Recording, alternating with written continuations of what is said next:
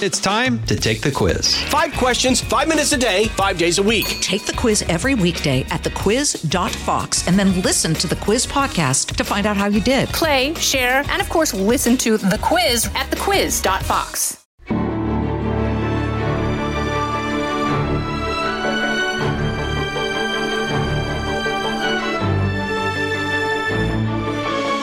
Welcome to The Untold Story, everybody. I'm Martha McCallum, and it's great to have you join our podcast today. I'm really glad to be joined today by Philippe Reines, who is a fairly frequent guest on our show and someone who I always like to hear from about the Democratic perspective on the 2024 election. So, Philippe, welcome.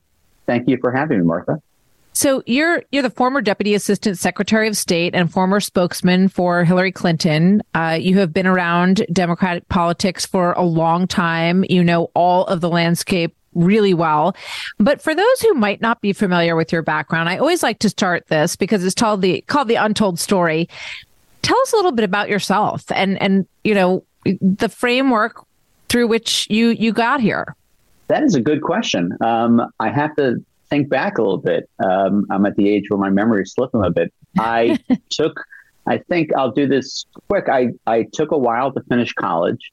But while I was taking my time, I worked in banking and finance for about 7 or 8 years, which later came in handy during the financial crisis. I tended to understand terms and ideas better than a lot of people who worked on the Hill did.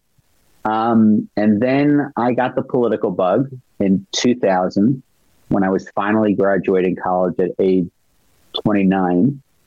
And I actually, I had not had any exposure. I never worked for a campaign, never anything. Rudy Giuliani had been mayor for 2 terms. I actually think I voted for him 3 times. I voted for him in 1989 when he lost his first mayoral bid.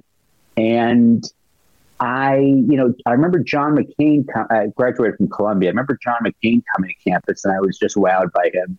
And I always had been.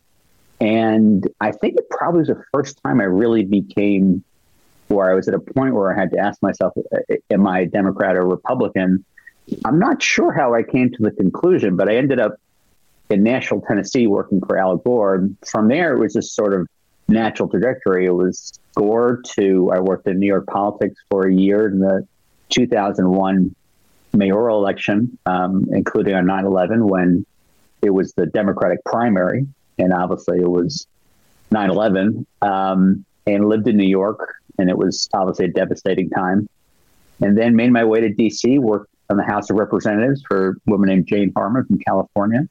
And then made my way to the Senate working for Hillary Clinton. And then it kind of, I think you picked it up from there. It was 12, 13, 14 years formally working for Hillary. And since then it's informal, still keep in touch with her. We WhatsApp, sometimes it's as consequential as a poll. And sometimes like this morning, it's about the panda bears possibly coming back to San Diego.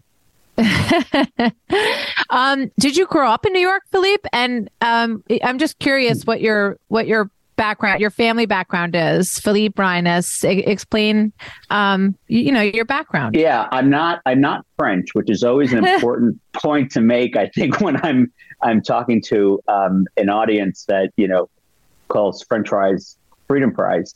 My mother's father's name was Philip. And I think she just liked the derivation. I've never particularly understood. I'm glad that it's a little unique, although it's being unique has its downsides in that if someone says my name in a room and someone overhears it, there's no plausible deniability that it's not talking about me. But I grew up the Upper West Side of Manhattan, 90th and Columbus to be exact, back in the days when New York was not the New York of today, when it was the New York of 2,000 murders a year, and 90th and Columbus was north of the safe line. Nothing ever happened to me, but you knew which streets to walk on and which streets not to walk on. And I think I was lucky. I went to private school in Manhattan, and I think that's probably about it. Yeah. It's interesting hearing your background and, you said you voted for Rudy Giuliani as a born and bred New Yorker and witnessed the most horrific day in recent history, 9/11, as a New Yorker, which we can relate to, a lot of us. In terms of, when you said you sort of reached a point where you had to figure out, are you a Democrat or are you a Republican when you entered working in politics? When you look at the party today, do you feel like it represents you still? There's a lot of talk about how the party has pulled more progressive, but do you think that's the reality? I mean, it definitely has, the same way that the Grand Old Party has in a lot of ways been pulled right. I'm not sure there's anyone in either party that agrees with every part of the platform or every, elected official. I would not self-describe as a progressive. There are tons of things I don't agree with and tons of people that I don't agree with. On the whole, I, especially now, agree with my party more than not. But I remember a time, I know that the words and the name Hillary Clinton bring a certain amount of partisan wincing to a good chunk of the country. But when she was a senator, people were expecting her to just be this Democratic firebrand. And I remember I started with her in 2002, and by 2004, we had looked at the list of every senator that had been in office in 1998 when her husband was impeached, and every Republican and how they voted. And then a few more, like Lindsey Graham, who had been a House impeachment manager. And she had worked with every single one of them in one way or another. And remember that. That's the way it was. And I remember, one of the last ones was Trent Lott. And Trent Lott, during her 2000 campaign, had said, lightning will strike me before I work with Hillary Clinton. And then he said, he brought an umbrella to their first meeting and said, I got to worry about lightning. So that was a different, and I lost, I worked for Gore and I lost to Bush, and I, can go on and on about that election, but I didn't wake up every day hating George Bush. It was a different time. I'm curious what you think about this, because when you talk about Hillary Clinton and her resume, which was extensive, an excellent resume for anybody who wants to run for president of the United States. And then, there's all these theories around, Michelle Obama wants to be president. She's going to sort of sweep in at convention time and become the nominee. And people say, well, Hillary Clinton ran for president. She was the first lady, but she had it. She was Secretary of State. She was a United States Senator. She had a extensive experience in politics that went back to the Watergate Commission. So what do you make of it when people say that comparison? And do you think that Michelle Obama is qualified to run for president and do you think she has any desire to jump in? Well, I'll work backwards. I mean, no one's jumping into anything, whether they're named Obama or Newsom or Buttigieg. It just doesn't, it just doesn't work that way. There might have been a day where the parties picked their people, but since then, it's been a primary process. And I think the Republican Party has something like 1,900 or 2,000 delegates. We have 4,000 plus delegates. The idea that I spent a fair amount of time having this conversation with my closest friends and any Democrat. It's just not happening. It's just not plausible. We have a nominee the same way that the Republicans have a nominee. Neither of them have been officially dubbed as such, but no one's going anywhere. So, that's the specifics of it. And I'm happy to, just kind of game out why it's not possible. And even if it were going to happen, Kamala Harris would almost certainly be the nominee. So the idea that President Biden would either choose to step down or be forced to step down, and that Kamala Harris would be skipped over, it's a fantastical idea, but it's something that every 4 years both parties go through. Because the idea of a brokered convention is so good. I think if Michelle Obama wanted to run for president, she absolutely should. I think Laura Bush, if she wanted to run for president, absolutely should. I mean, these are people who are incredibly talented, and why they, in the cases of Mrs. Obama, Mrs. Bush, didn't hold elected office. I mean, when you're first lady of the United States for 8 years, you are as qualified to do really any job as anyone in the country. But Michelle Obama is not going to be. I mean, this came up 4 years ago too, where I think people whispering in former President Trump's ears that Michelle Obama was going to be the nominee. I always crack up about this because how would a Republican know to tell Donald Trump something that we don't know? I mean, it's always the people in their own party who are somehow giving the inside scoop about the other party. Yeah, no, I agree. I also just remember it just seems anecdotally, based on the things that she said then, she was not very excited about living in the White House all the time. And she said she really looked forward to going back to her private life. I don't think she certainly is on the scene. She has a popular podcast and she gave a really probably the biggest moment speech at the Democratic National Convention the last time around. So, I mean, clearly she's a star, but I don't know. I don't see the hunger to be president in her that some people see, but maybe I'm wrong. I think when you've lived in the White House and you are essentially a partner, whether it's a junior partner, however you want to put it, you see the good and the bad. You see the good that the presidency, that the office can do, but you also see the horrific. I mean, I'm sure we've all seen the photos of President Obama's hair color, in God, I can't remember, 2009 versus when he left in 2017. I'm sure she noticed it too. It happens to everyone. They had two young daughters living in the White House, and they had a number of security challenges and people breaching the walls. I mean, I think people have I think when you've been there, you have a very healthy dose of reality. And but you know what? You get to a point where you're allowed to enjoy your life, and they have so many ways of doing good that it's not a binary choice between doing nothing or being president.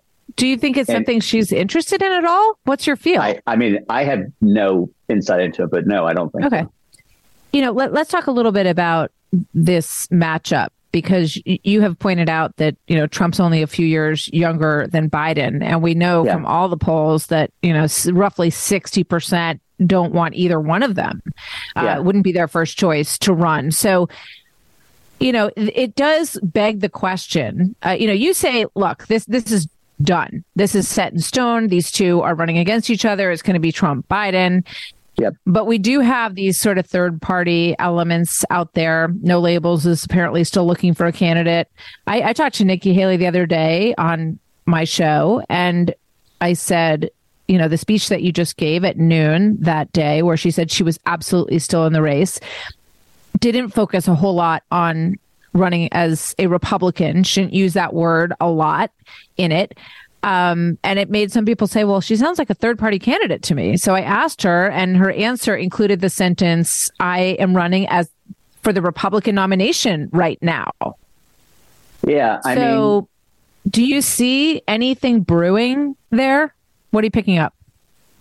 I can't imagine that she would drop and pick up a No Labels or any kind of third party candidacy. I don't even know that No Labels would consider her as someone that's in the middle, to the extent that they think there are people in the middle. They want a Republican and a Democrat, and they say that she said that they had reached out to her. But you also have these sore loser laws in 20 states where if you have run in the primary process, you can't get on their ballot. So it would be complicated, to be sure, if it's even possible. I have to admit, I did not know that. And I guess it's kind of a good rule. Look, she has a very, very, very narrow path, basically trying to get through a pinhole. If she were to somehow win the nomination, and if she were to win the nomination, it would be really because of Donald Trump's doing, that either his circumstances would get the better of him with voters or something more calamitous. She would need, first she would have a problem identifying his core base, who would probably see her as someone who, it's first of all, not Donald Trump, but also took some hard shots at her. And she would probably see a need to cobble together a coalition of the former president's base, the Republican, whatever you want to call the non-Trump base, but still Republicans and loathing voting for a Democrat or loathing the choices. and then that sliver in the middle. But I think the third party question is less an issue about whether it's an option for her than it is about how it affects the nominees, whoever they are. Because the biggest difference between 2016 and 2020, well, there are a lot of differences, but the main one on this point is in 2016, you had a number of third-party candidates, most notably Jill Stein and Gary Johnson, and they took a fair amount of votes.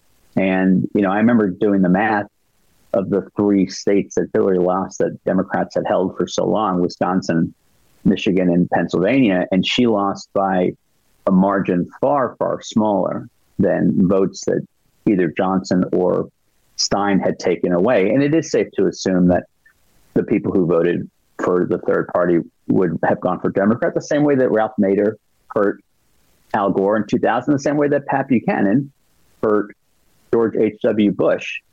And, I bumped into an unnamed pollster who has worked for both parties last night at LaGuardia Airport. And he was saying that his data was showing that Robert Kennedy Jr.'s support is basically coming at the expense of the Biden campaign by about 60% and out of the Trump campaign about 40%.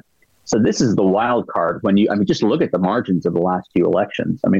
They're tight as a tick, and you just don't have the margin of these swings. Robert Kennedy Jr. is polling at 8%, and he's not going to be president. I understand the concept, but just at the end of the day, I'd like to think a lot of people are practical. He's not going to be president. So what is the point of this? He's not changing. He's not impacting the debate. And you really have to ask why people do it. And I'm sure he believes in what he's saying, but he might end up contributing to the election of the person that he disagrees with more. And I don't see the point of that. And I think this year in particular, it's different because there's going to be a protest vote more pronounced than 2016 or 2020. Well, exactly. And, when you look at some of the other examples that you mentioned of Perot and other third party tries in those elections, I'm fairly sure. The dissatisfaction with the candidates was not near the levels that it is now. Yeah. Yeah, and the circumstances. Doesn't that present a different opportunity? Because, when you have 44%, I think, in New Hampshire said that they would never vote for Donald Trump in the GOP primary, you have fertile ground there that I have never seen exist in the 6 presidential elections that I have covered. So it seems to me that there's potential for a spoiler who has some significance. And I think it's interesting that split, according to your pollster friend, is 60-40, because I hear a lot of particularly young conservative voters who are very interested in RFK Jr. They probably listen to because a lot of of his podcasts. vaccine They're stand. big, Joe Rogan folks. Yeah. Yeah, no, I'm sure that's part of it. But I also think that they like somebody younger and, who seems like they have some more energy. For one thing, I think there's so many people who just don't want anything to do with either of these candidates. So, I just think it's a unique environment. I don't think it's, I guess. So maybe either they stay home or they vote for another candidate. Yeah. Yeah. We'll see. I think you're right, but I wouldn't be surprised if there is some sort of factor here that no one anticipates that becomes a large factor, but I don't know what it is. So I'm just hanging in there to find out. The X factor is one we haven't talked about. We've never had. There are incredibly unique things about this election. They do seem to be getting tighter and more vicious and more everything every 4 years. But what we're experiencing here that we've never experienced before is a candidate that's been indicted, whatever the number is, 90 something or 101. And that's a wild card more than Joe Biden. Joe Biden, you can kind of look at what it is, the economic factors, what's going on in the Middle East. But, even he's got 4 criminal trials. You have any one of them not just go the wrong way, but unfold in a noisy way. and you got a problem. And pretty much every poll they've helped him there so far. They're juicing his numbers on the GOP side. There's no doubt about it. And they made it very difficult for what looked at one point like a real lane for Ron DeSantis. Completely fell apart because the more he was in court and the more he looks like he's getting attacked and people are trying to take him out, the more it generates, loyalty for him. For his base, not for the Democratic Party, not for but his numbers have grown. His polls have gone up. Well, I know. I mean, look, I think Ron DeSantis. So that's outside of the 36% that he's always had solidly. Now he's 42, 44. But you have polling that shows that somewhere between 30 and 40% would not be happy, even if they abandoned him if he would have found guilty in any of these things. But I don't mean it that way, in the sense that I think everyone forgets that these two men have faced off before, and Joe Biden won, and there are reasons that have carried over that I think will prevail. That doesn't mean, look, I think this is I mean, they also have 4 years of Biden in office that they didn't have to look at before. And I think a lot of people thought that there was going to be this unifying of the country. It was going to be like this, sort of very paternal, experienced president that was going to bring the country together. And that clearly has not happened. So that's going to be in the backdrop. The experience of the last 4 years will certainly be a factor as well. But I want to ask you about what's happening in these, particularly in the Black and Hispanic polling and the cities in the country. Look at New York, for example, where Biden's lead in the most recent polling is down to 12 points in New York. There's a 27% advantage in Democrat enrollment in New York and only a 12-point gain for Biden. What's going on there? Well, I should preface this, since I'm not on video, that I am whiter than white and I'm a male. So I'm basically about the least qualified person to talk about what people of color do. That said, I think a couple of things. On the Hispanic side, Latinos have never been the unified voting bloc that the African-American community has been, because, first of all, you could have 10 people of Latino, Hispanic, lineage in a room, and they wouldn't even agree on what word to use, because it's from so many different countries, basically almost different variations of language.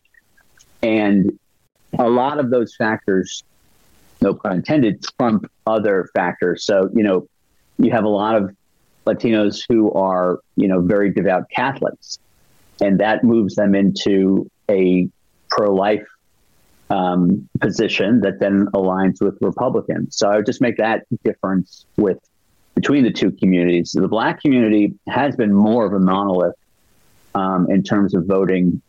And it's Black men that have been shifting more than Black women. And I've worked with and pretty much for Black women my entire political career. And it's true when they say, listen to Black women, they know what's what. I don't know. I think the dynamic that is kicking in, I mean, the world's upside down in terms of who is part of what party. We were the party of, union members who might not have been college educated.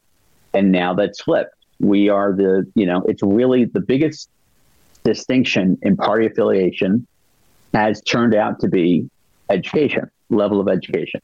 And I think that is permeating every demographic. It doesn't make a difference. Man, woman, Black, white, Hispanic, Catholic, Jewish. It is coming down to education. And it might be coming to certain communities slower than others. But I think on the whole, people like me become too simplistic about entire communities. The same way, you look at the Jewish community for years, there are Jews who are, hardcore Republicans, whether it's because of Israel or because of taxes. And then you have Jews that are hardcore Democrats. The Untold Story continues right after this. from the Fox News Podcasts Network. I'm Janice Dean, Fox News senior meteorologist. Be sure to subscribe to the Janice Dean podcast at foxnewspodcast.com or wherever you listen to your podcasts. And don't forget to spread the sunshine. Well, aren't you saying that it has been a mistake to look at these groups as, attached to their identity? Identity politics is the common term that we use to talk about this, because people don't like to be put in boxes, and they don't like to hear that the assumption is that they're going to vote for this party or that party based on those identities. And I think that the more people become, the longer generations spend in this country, the more they are Americans. And they care about the same things that every other group cares about, which is safety, prosperity, the ability to get ahead, all of those things. And I think that, my mind goes back to President Biden in that interview with Charlemagne the God saying, if you don't know who you're going to vote for, you ain't black, which was he became very, very unhappy, very angry about that statement. It's a great generalization that was made by the current president there. And I think that's an idea that it really has hit home with a lot of black voters when they look at what's going on in their cities, when they look at what's going on with its immigration. You see all these town halls and council meetings in Chicago and across the country where people are just really unhappy with government and, where it has left them as a result of this migration. I think that's what's the dynamic. Well, one of the dynamics that's driving this change. You just hit the nail on the head that the lowest common denominator in America right now is no one's really happy with the state of our government and, more importantly, the state of the country. But I think just to be clear, there's no one in the Democratic Party who takes any vote for granted. So it's not, okay, X community, you voted 90% our way for 3 decades. What the hell is wrong with you for starting to move? The campaigns that I've worked on, and probably Republican campaigns too, winning campaigns, you don't take anything for granted. You probably spend the most time making sure that your hardest core voters are the ones that turn out. Because what campaigns and parties learn over time is that when you start counting on people who don't regularly vote, you've got a problem. It's the people who vote in primaries, people who vote regularly. You can't, if you find a 40-year-old that's never registered to vote, that's a tough slog to get them to the polls. I think with the black community in particular, some of the attacks, particularly on Hillary in 2016, were pretty direct. They were taking terms. Obviously you have criminal justice reform, which is probably one of the few things that Democrats would, in theory, agree with that Donald Trump accomplished. There are communities that benefit from that. And with Hillary, there was I don't even remember what it was, but she had used the term super predators in some context when she was first lady. And, that was repurposed 20 years later as a pretty devastating hit. And, President Biden faced that to some degree too, just work he did on assault weapons. There's no question that Joe Biden has really spent his entire career, or Hillary Clinton, working for every community. And, the thing, to go back to what I was saying before, I didn't hate George Bush. And probably the first president that I was really aware of was Ronald Reagan. And I liked him a lot. I never doubted that those guys woke up every day and were working for as many Americans as they could. Now, they weren't under any illusion that half of the country really didn't like them, and probably a quarter of them despised them. But I never doubted that. And I guess my biggest gripe with Donald Trump, and at least he was sort of honest about it, was that there was no sense that he was waking up every day.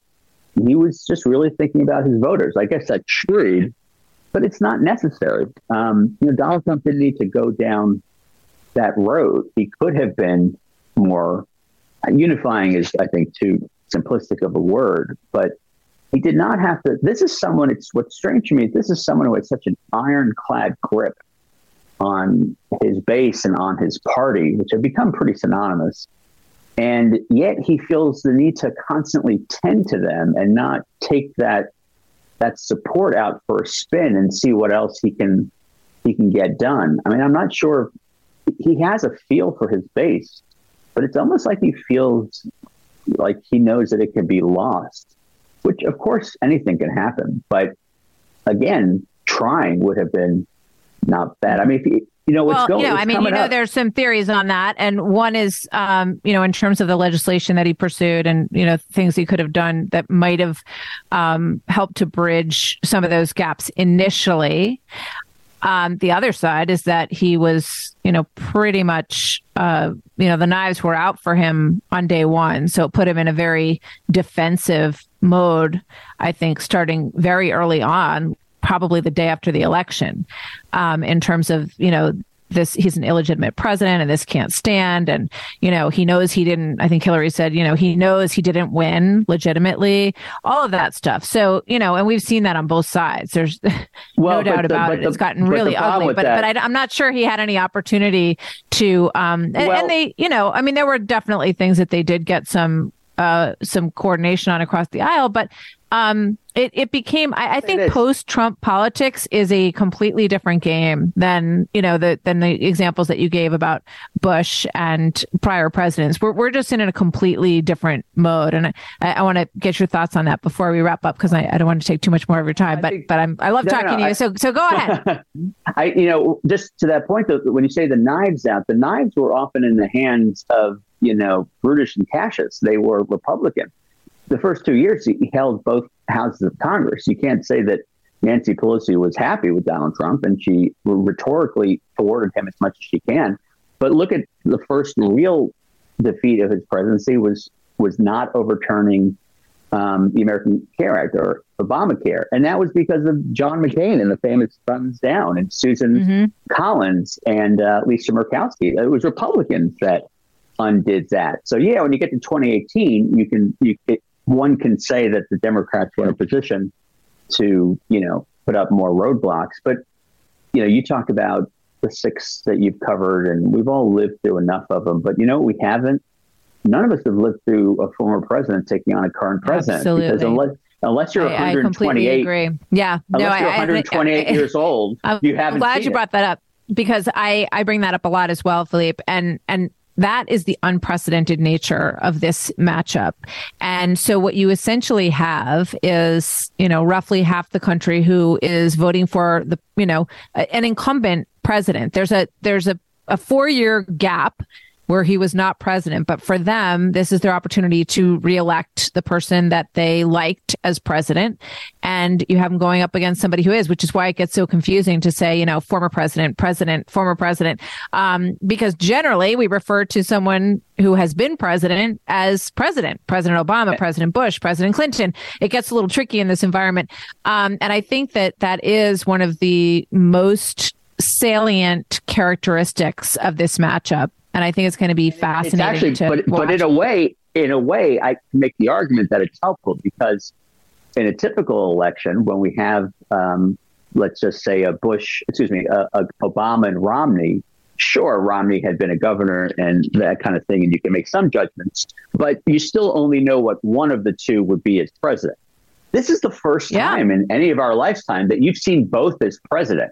And that's, in a way, a much more educated sort of choice. And, the things that have been much talked about, whether it's health and age, they're the same person. I'm sorry. I get why it's a sexy comment, but look, they're both basically 80 years old. That's just the case. They're both. Yeah, but I said this yesterday, but my dad is 91. Okay. He is one of the sharpest people I know. He, sees stories in the news before I do. He has interesting takes on things that I, love to listen to. He's super sharp. He has a lot of friends who are his age. Many of them are lovely people. They are just not in the same place in terms of mental ability.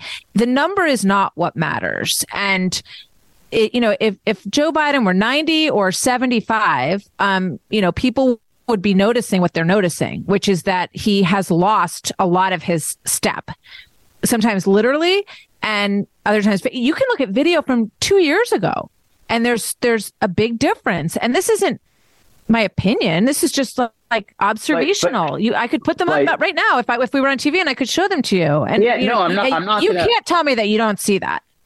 No, he is walking slower. Of course not. I can't make that any different than your father. Your father is probably walking slower than he did at 81. Absolutely. But you just said it. But there's no correlation between the two. I mean, that's the thing. I'm never around Joe Biden, but I am lucky enough, particularly on this issue, to have some of my closest and longest friends and former colleagues who are in the highest positions and see him all the time. And they're like, yeah, he's older, but this is just such a disconnect between what you're seeing. And look, you could take video of Donald Trump from a couple of months ago saying repeatedly that we're close to World War II and go back 10 years. And that's something he would say. Look, I remember in the 2016 election, people bringing up interviews he did regularly with Larry King in the 90s and the early aughts. Mm-hmm. And he was a different guy. I mean, people age. At some point, Of course they do. Of course they do. No, but you take your parents' car keys away. You take your parents' car keys away. That doesn't mean that you take away everything about them. I mean, it's absolutely still not. Look, you know what? You and I, voters across the country are the judge of this, right? So one data point that we have is to look at the polling of what people say. You've got like 76% say that they think he's not fit for another term. Now, I don't know how that's going to play out on election day, but it's a factor that we look at as we, look toward all of this. What else do you see? They're not putting him out for interviews. He didn't do a Super Bowl interview. So it's funny. Funny constantly gets cut off by his own people. Okay, we got to go because they look to be protecting him. And that's not a good look for voters. So it's funny you say that because when's the last time Donald Trump did a press conference? How many days? He did them almost every day. He stood in front of that shop. He couldn't wait to answer people's questions. He couldn't wait to answer people's questions. 4 years ago. When's the last time? Why isn't he giving one tomorrow? Oh, well, he does them in and out of these rallies. I did a pull-aside with him the other night in New Hampshire. He does plenty of, very. I'm talking about this crazy sort of this notion of like, oh, it's been 27 days since X has done Y. Apply it to both. When's the last time that Donald Trump did a network interview? I mean, I'm not advocating. Yeah. I'm not advocating. I'm not or any of the flips. Donald Trump hasn't done NBC or CBS. President Biden hasn't done Fox. I guess what's well, maybe that's why you have such large numbers of people who don't want either one of them and think it wouldn't be my media plan. Frankly, it wouldn't be my media plan for either of them. But this is the thing. These are the guys. I mean, we can talk about as many scenarios as we want and people not being happy. I hate to break it to the 60% that don't want any of them. That's who they got. You have to make a decision on what it is. Look, if you want to make a decision on height, then vote for Donald Trump. But the reality you can do whatever you want. Don't. They can decide to stay home, which you may see a lot of people do. That's going to be one of the most interesting numbers on election night, I think, for all of us. Or you're going to see people very juiced up to vote because they really don't want the other person. And then you're going to see a little bit of a third party factor that may become something, may not. We'll see. But I think Democrats are going to shift after the convention when they can no longer say it's going to be Joe Biden. They're going to shift into full panic mode and full anybody but Donald Trump mode. I think you may be right about that. Yeah. And that's the excitement factor. Because it's not coming from the candidates. There's going to be excitement to be sure. Philippe, thank you so much. Great to talk to you today and look forward to having you on the show very soon. Take care. I'd love to. Bye-bye. Philippe Brynas joining me. That is the Untold Story for today. I'm Martha McCallum. We'll see you next time. You've been listening to The Untold Story with Martha McCallum. Don't forget to subscribe on Apple Podcasts or wherever you listen.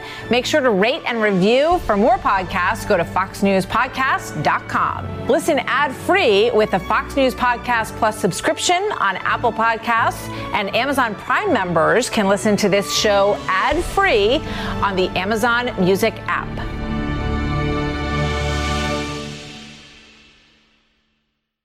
The Fox News Rundown, a contrast of perspectives you won't hear anywhere else. Your daily dose of news twice a day, featuring insight from top newsmakers, reporters, and Fox News contributors. Listen and subscribe now by going to foxnewspodcasts.com.